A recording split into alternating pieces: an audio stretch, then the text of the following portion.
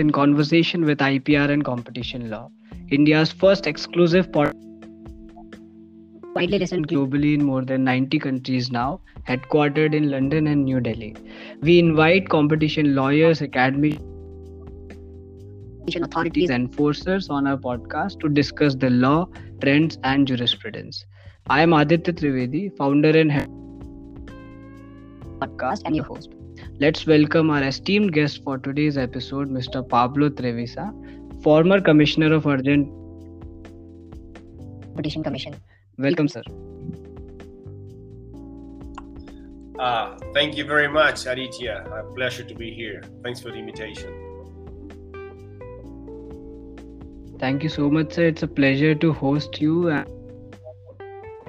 Of important points that I wish to talk about your profile to the audience, that sir is a leading competition lawyer, acknowledged of Argentina's Competition Commission. He was the co-author of the Argentine Competition Act 2018. A partner also has been general counsel. He worked in London, Brussels, also based in Argentina. He has been a professor. And his main areas have been antitrust and competition law, commercial and corporate law, mergers, financing, capital markets, trust and complex litigation, and he is an alumni of London School of Economics. So we are feeling right now to host you, and it will be an interesting conversation about global competition law, enforcement, not only in Latin America but also in Argentina, and also a bit about Argentina's competition law as it the podcast will also be exploring. Previously we have explored Colombia's competition law from there. So it will be an interesting conversation, sir.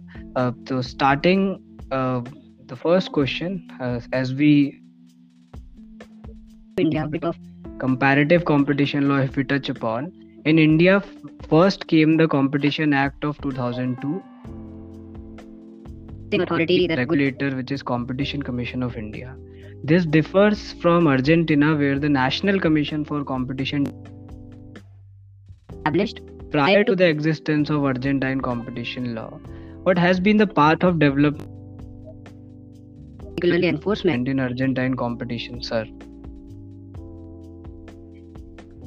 Well, that's an interesting question, Ari, because as you said, the current Competition Act 27442 that was enacted in 2018 is the last and the current antitrust law that is in effect in Argentina. But let me tell you that Argentina has a sort of a centennial history on competition law. As the first law was enacted exactly 100 years ago in 1923.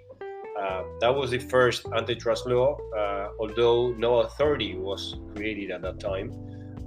Then there were a couple of, I would say, minor reforms to that law. That initial or first antitrust law of Argentina, in a certain way, followed the path of the Sherman Act in the US. If you read the discussions of the congressmen in Argentina at the beginning of the 20th century, I mean 1904, 1905, until the enactment of that law, the discussions were not very different to those discussions you found in the US before they enacted the Sherman Act in 1890.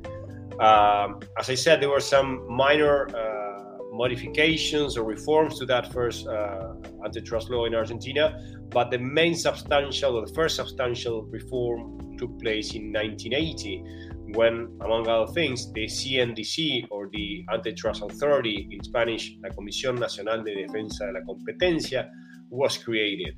And since then, and I would like to refer to these issues, the institutional respect or the lack of respect of institutionality in our country, I was saying, although the commission was created in 1980, the first president of that commission, the Antitrust Commission in Argentina, was appointed only in 1996. That means 16 years after the creation of the commission. The first president was Jorge Bogo, was a very active president, and I think he actually deserves some not only respect but also somebody to remember, because actually he died recently, and he was the first antitrust authority, or the first president of the antitrust authority in our country. And as I said, that happened only in 1996.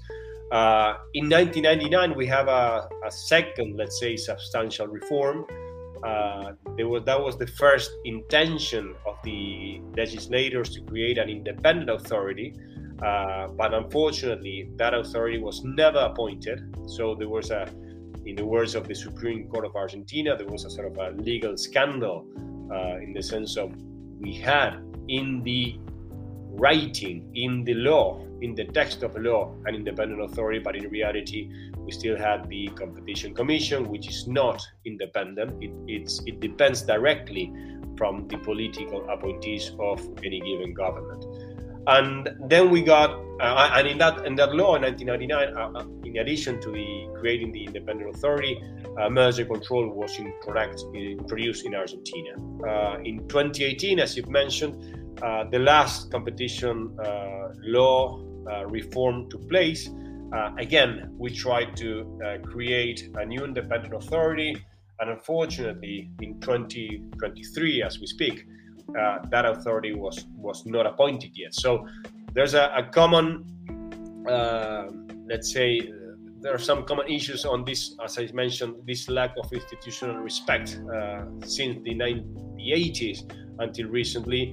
And I think, for reasons that we may discuss afterwards, we are right now in a sort of a momentum in which, having a new government that actually started last Sunday in Argentina, I think we had a huge opportunity to comply and apply the law as it is in written, and constitute and create and put in place the independent authority. Right, sir. Thank you so much for your inputs on this. And this has been that we understand the complexities of it. What, as per your opinion, would be required for something to be considered? Also, the title of the podcast is Pitfalls of Antitrust Enforcement. What would be considered as a pitfall with respect to antitrust? Could you specify at what stages of enforcement do these pitfalls occur, and to what extent being a former enforcer yourself? Well, let me go back to what we understand by pitfall. If we go to a British dictionary, it would say that a pitfall is an unexpected difficulty or danger, or a trap in the form of a concealed pit, designed to catch, for example, people or wild animals. So that's the definition of pitfall. In a few words, I would say it's a difficulty or danger. I think there are a couple of pitfalls that I would definitely identify under Argentinian competition law and policy. And as I say this, I used to mention this. We would say that it was a view from the trenches when I was a commissioner, but now, beyond not being a commissioner anymore, now I would say that more than ever, the devil is in the details in that sense. So the pitfalls, at least in Argentina, and this might be common to some other jurisdictions, the main pitfall in Argentina, I would say, is the institutional setting, for many reasons. As I said at the first question, in 2018, everything sort of changed, but nothing changed in reality, because we're not enforcing, we're not applying the law as it is in written. So that institutional setting, I think, is sort of the Achilles heel of the Argentinian competition law and policy. And when I mentioned this pitfall, or this difficulty or danger of not having the authority put in place, I like to refer to this. I don't know if you've heard about kintsugi, and I like to mention or refer to the Argentinian kintsugi. Kintsugi is an art and a philosophy, a Japanese art and philosophy, on which one thing is broken. Instead of disposing that what is broken, the kintsugi, gets all its pieces and get them all together again with a mixture of gold and other materials. And the thing here is, okay, that thing broke, and we are sort of let's say, I got mixed here. We got it repaired, and through those areas in which the gold was put to repair the subject, they say that subject, that whatever is broken, is now even more beautiful than before, and we are not getting those breakages out, but showing those breakages, because we are learning also from those breakages. And in that sense, I think the main breakage of Argentinian competition law and policy history is the lack of institutional respect. That would be, in my opinion, the main pitfall in Argentina. Then we can get into the details, talking about what the law establishes on how the authority should be, and once that authority is put in place, some details regarding, for example, ranks and hierarchies, but that might get into too many details for our conversation. But another pitfall that I will identify is due process. Due process, in my opinion, for any authority, either judicial courts or administrative authorities on competition law, due process is key. In our country, for example, again, Argentina, the competition law, in a certain way, receives the rights and guarantees that are recognized by our national constitution. So if the law receives those rights and guarantees, in order to respect what the constitution orders, it is very important that in order to have an effective administrative or judicial protection, that those rights and guarantees be respected.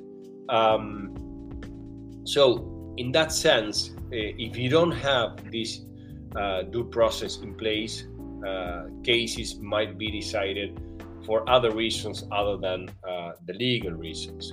So in my opinion, it's essential that the competition authority, any competition authority, has clear internal rules of procedure, for example, in order to allow for a sort of a transparent and orderly operation of that authority, as well as a full respect, as I said at the beginning, for the constitutional guarantees of due process.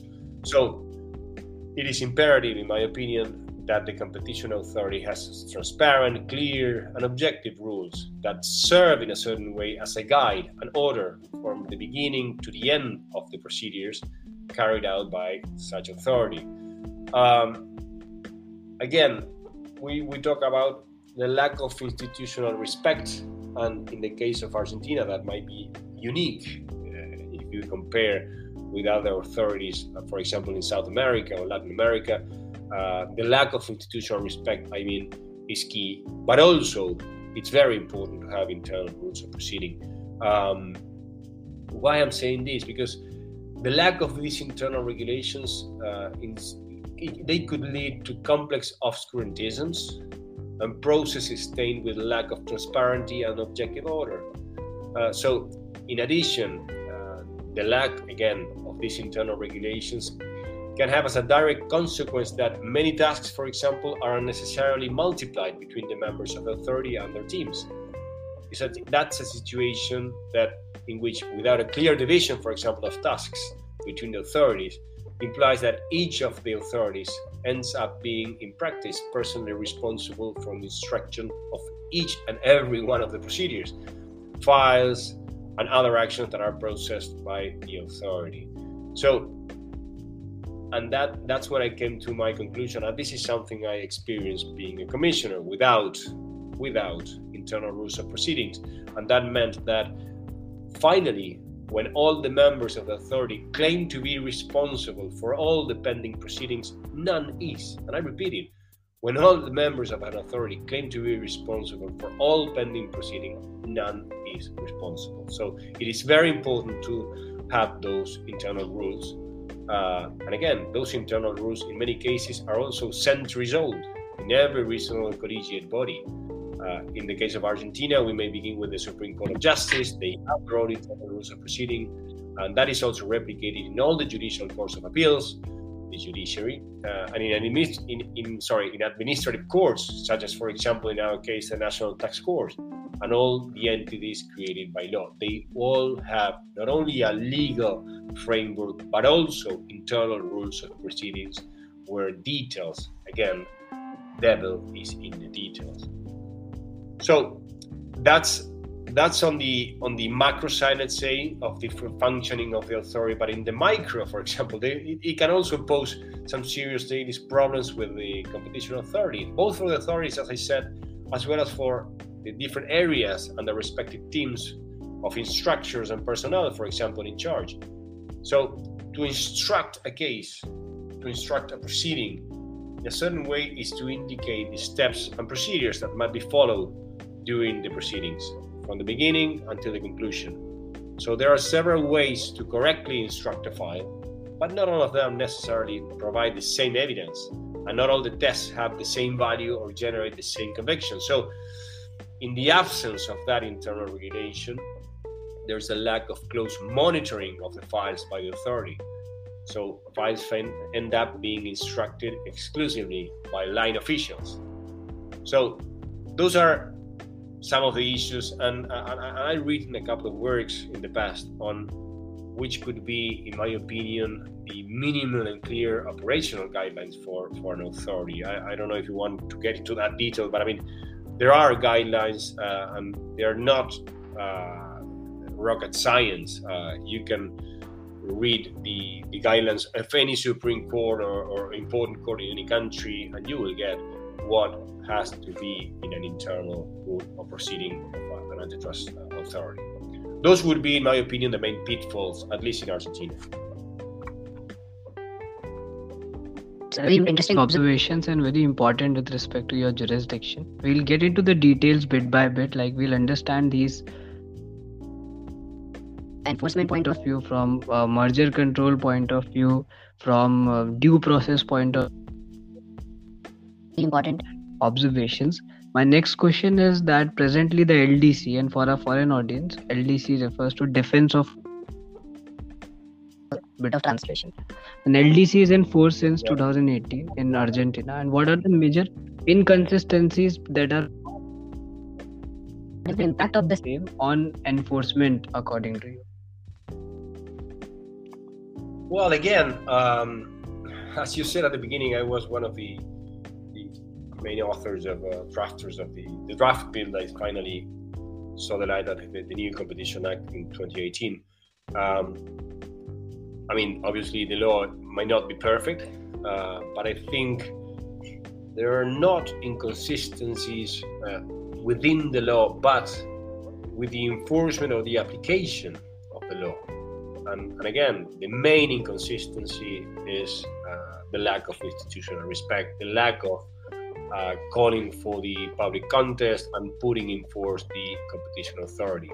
As I said at the beginning, I think we are in a momentum. It's a great moment for the new government to finally call for the contest and put in place the independent competition authority in Argentina. Though that regarding inconsistencies with the Competition Act. And then we have other issues related not necessarily with the act or the law itself, but with the decrees that in a certain way ruled the Competition Act. And we can go, for example, on what I said at the beginning regarding the institutional aspects, such as the decree when they regulated the Competition Act. They established different ranks and hierarchies between the members of the tribunal and the so-called secretaries, that they will be sort of the prosecutors, both on the side of merger control and conduct. The law establishes no difference between those members, as I said, the members of the tribunal and the prosecutors. And that was on purpose, because if you have within the same body those who resolve and those who investigate, and those who investigate for whatever reason are on a lower rank or lower hierarchy of those who resolve this, the latter, I mean the prosecutors, may feel that they have some sort of dependency, let's say, with those who resolve, and that's not the case again in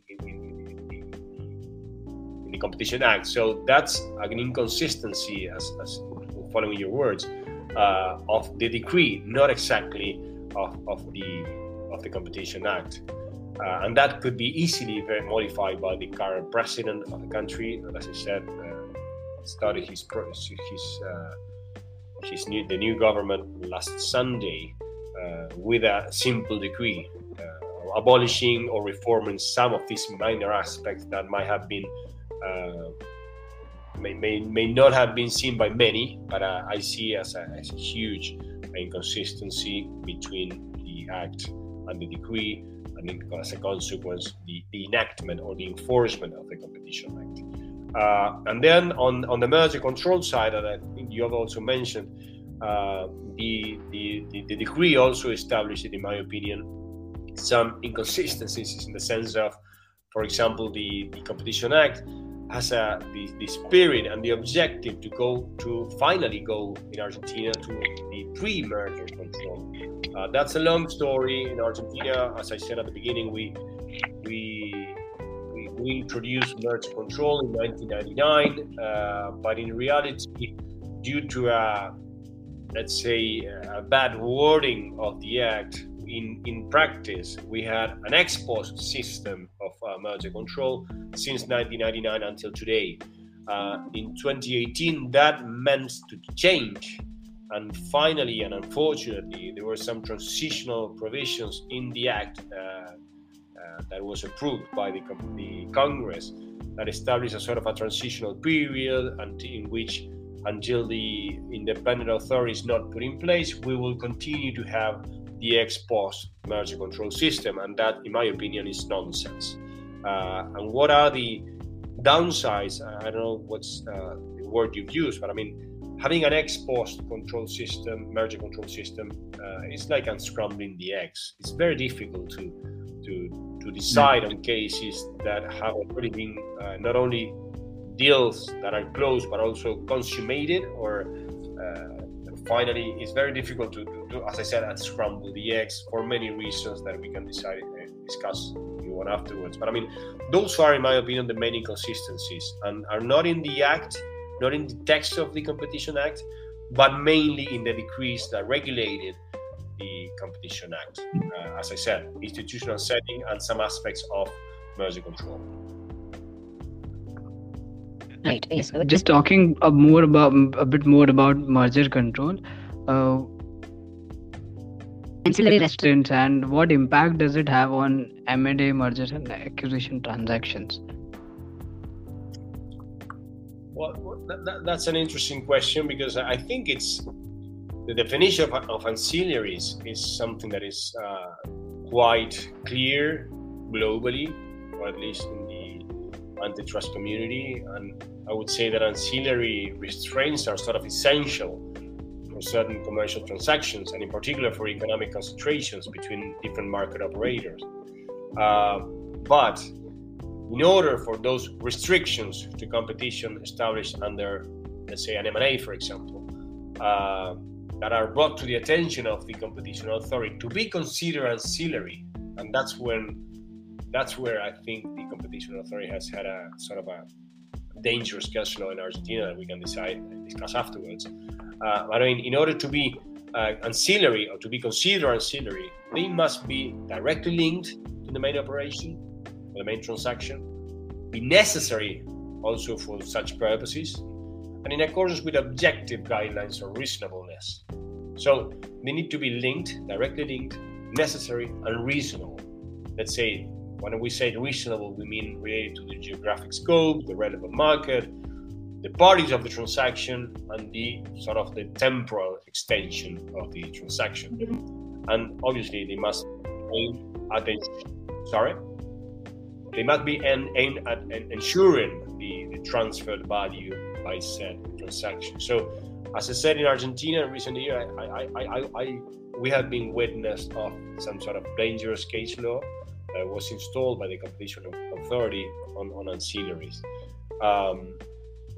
If you want, I can go even further there. If we analyze the evolution of ancillaries, we can go up to Addison Pipe, the first case, the US, when in a certain way they defined and difference when an ancillary restraint could be approved or could be reasonable, as we said, necessary and linked to the operation.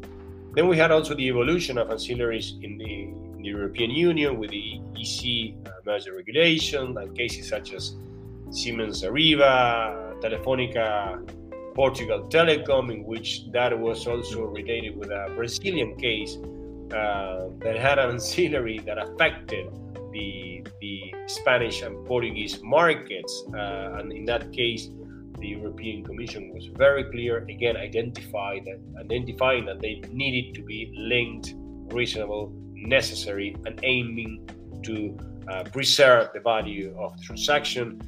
There was also another case, Repsol Viesgo in Spain.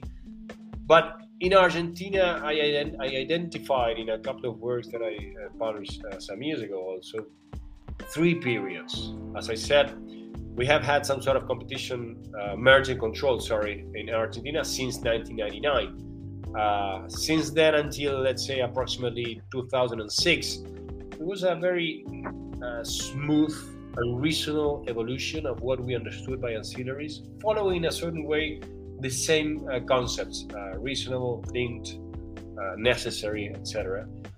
Until a case that in a certain way it was they applied, let's say, a sort of a more objective criteria in the sense of, for example, a temporal extension. It should be not more than 5 years or 2 years. Either you were transferring know-how or only goodwill. And that, in my opinion, was a wrong evolution and a dangerous evolution again, because in some cases 2 years could be okay, 3 years could be okay, 5. It depends on each case. So until that jurisdiction, jurisprudence, of the competition authority was in place, as I said, approximately between 2006 until 2015, in which a case that was decided by the competition authority, the Clarion case, in which the authority conditioned a merger that what the parties had notified was a joint venture that would last 30 years, and that joint venture had a non-compete, for example, clause, an ancillary, of up to 2 years after the joint venture would have finished. So what the commission in that case did was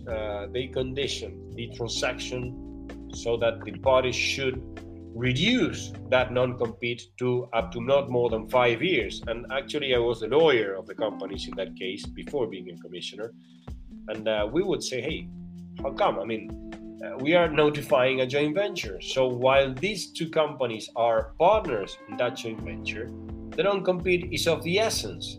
So I understand that you want to reduce it for whatever reason, but I mean, that's not automatically.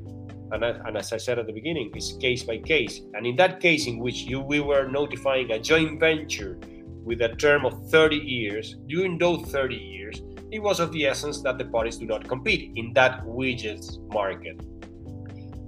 But yes, once the joint venture finishes, it's okay to have a joint non-compete, a limited non-compete.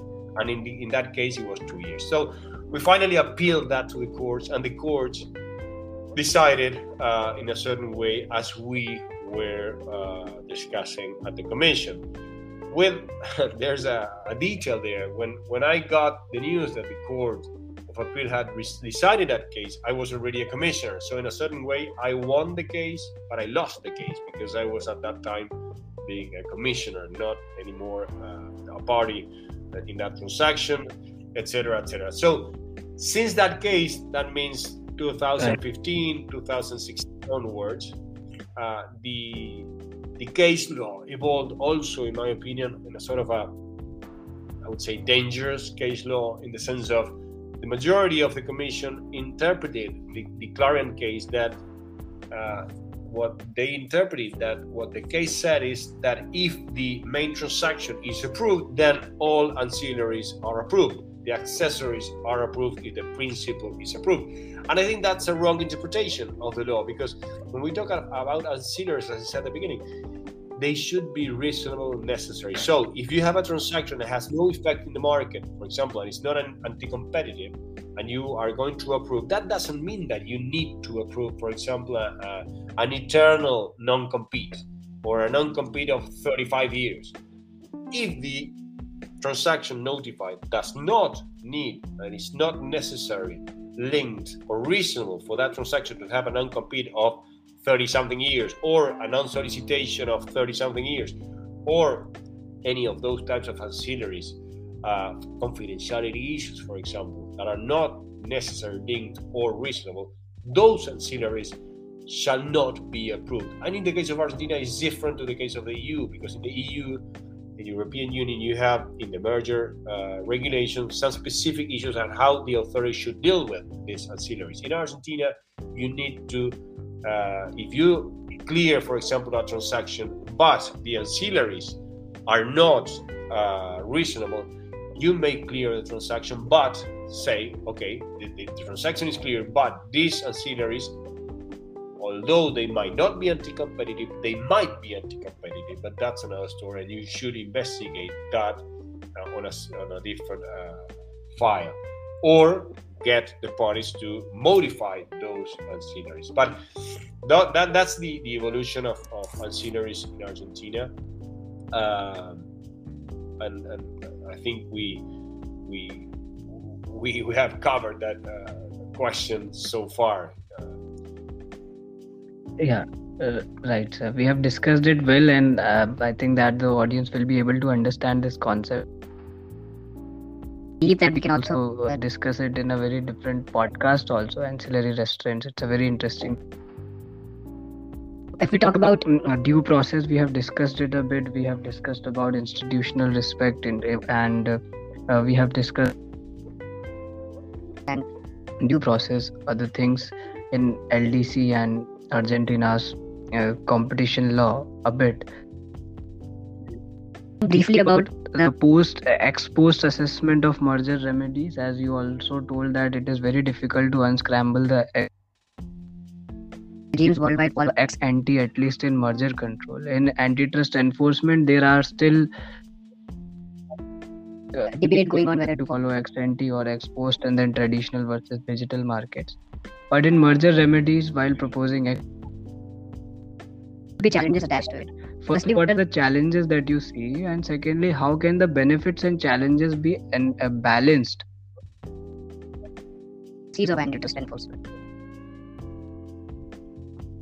Well, I mean, again, ex-post merger control, and this is a very personal opinion. If you will have let's say a mandatory ex-post system, it's better maybe not to have any control whatsoever, or at least have a voluntary system, as for example Chile had in the past until recently. So having an ex-post system has many dangers. As I said, not only unscrambling the eggs is very difficult, but also once the transactions are consummated, going back, it's also very dangerous. So in the case of remedies, for example, in my opinion, some basic conditions must be met by the merging parties to get the approval of those remedies by the authority. First, it must be effective to prevent the modified concentration,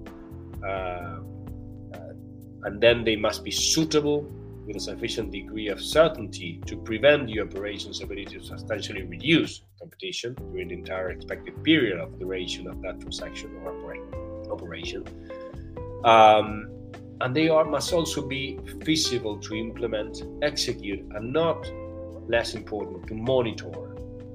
And this, when I say monitor, I mean the implementation, the execution, feasibility requires evaluation, for example, the existence of potential buyers that do not generate great competition risk, the possibility of selling an economic unit without losing its value, the time that it will take for its effective implementation, etc., etc. But in the absence of an effective monitoring mechanism by the authority, makes the mitigation measure offered to be a mere declaration of intentions, lacking of any binding force. So I think it's very important not only to have all those effectiveness, suitable, feasible to implement and execute, but also it's very important that the authorities, once they impose remedies, they monitor the evolution, and obviously the remedies must be proportionate to the problems of competition the authority have detected. So, and I want to stress here what you mentioned regarding at least an ex-post system that we have in Argentina, evaluating this monitoring that I mentioned, evaluating the impact and delivery of the interventions is very important, but often is overlooked as an aspect of a public policy. So, as the OECD has said in many of its competition congresses and committees and papers, evaluations help policymakers understand what have worked well and what has been less successful in each of these interventions with the remedies. They provide, in my opinion, these evaluations, the basis for continuous improvement and can drive sort of legislative reforms also on policy development if, again, those remedies are monitored ex post the imposition of these measures. So in Argentina, we had some recent case law. I don't know if you want to go through those cases in which, in my opinion, the remedies were, let's say, either dangerous or, in my opinion, not well decided. Do you want me to go through some of those cases, or prefer to? So we can skip the cases. We can maybe do a part 2, and we are definitely up for it. Perfect. Now 40 minutes, we can have a concluding remarks. My last question: as a former commissioner, where does antitrust enforcement stand presently in Argentina? Think about it and how you wish to look forward to it. Well, that's a nice question, and as I said at the beginning, we are in a momentum right now. We have had a lot of momentums in the history of antitrust law and policy in Argentina, and I mean we are in a momentum because there has been a change of government, very recent change of government. Actually, as I said at the beginning, on Sunday there was a change not only of government but also of the way in which the government sees or interprets these areas of the law. The former government was more interventionist. Some talked about populism. The new government comes from a new party that is in a certain way, out of nowhere, in the sense of it's a very completely new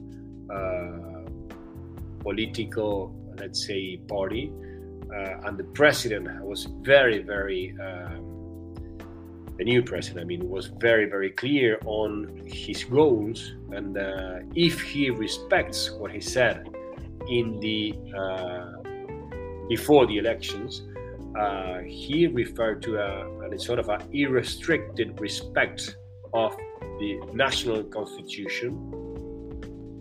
Under the law, everything; against the law, nothing. Those are words of his own, and that gives, and also respect of the liberties, human liberties, economic liberties, private property, etc., etc. So said that, I think, as I said, we are in a momentum in the sense of this might be a chance of finally tackling this institutional lack of institutional respect that I mentioned at the beginning.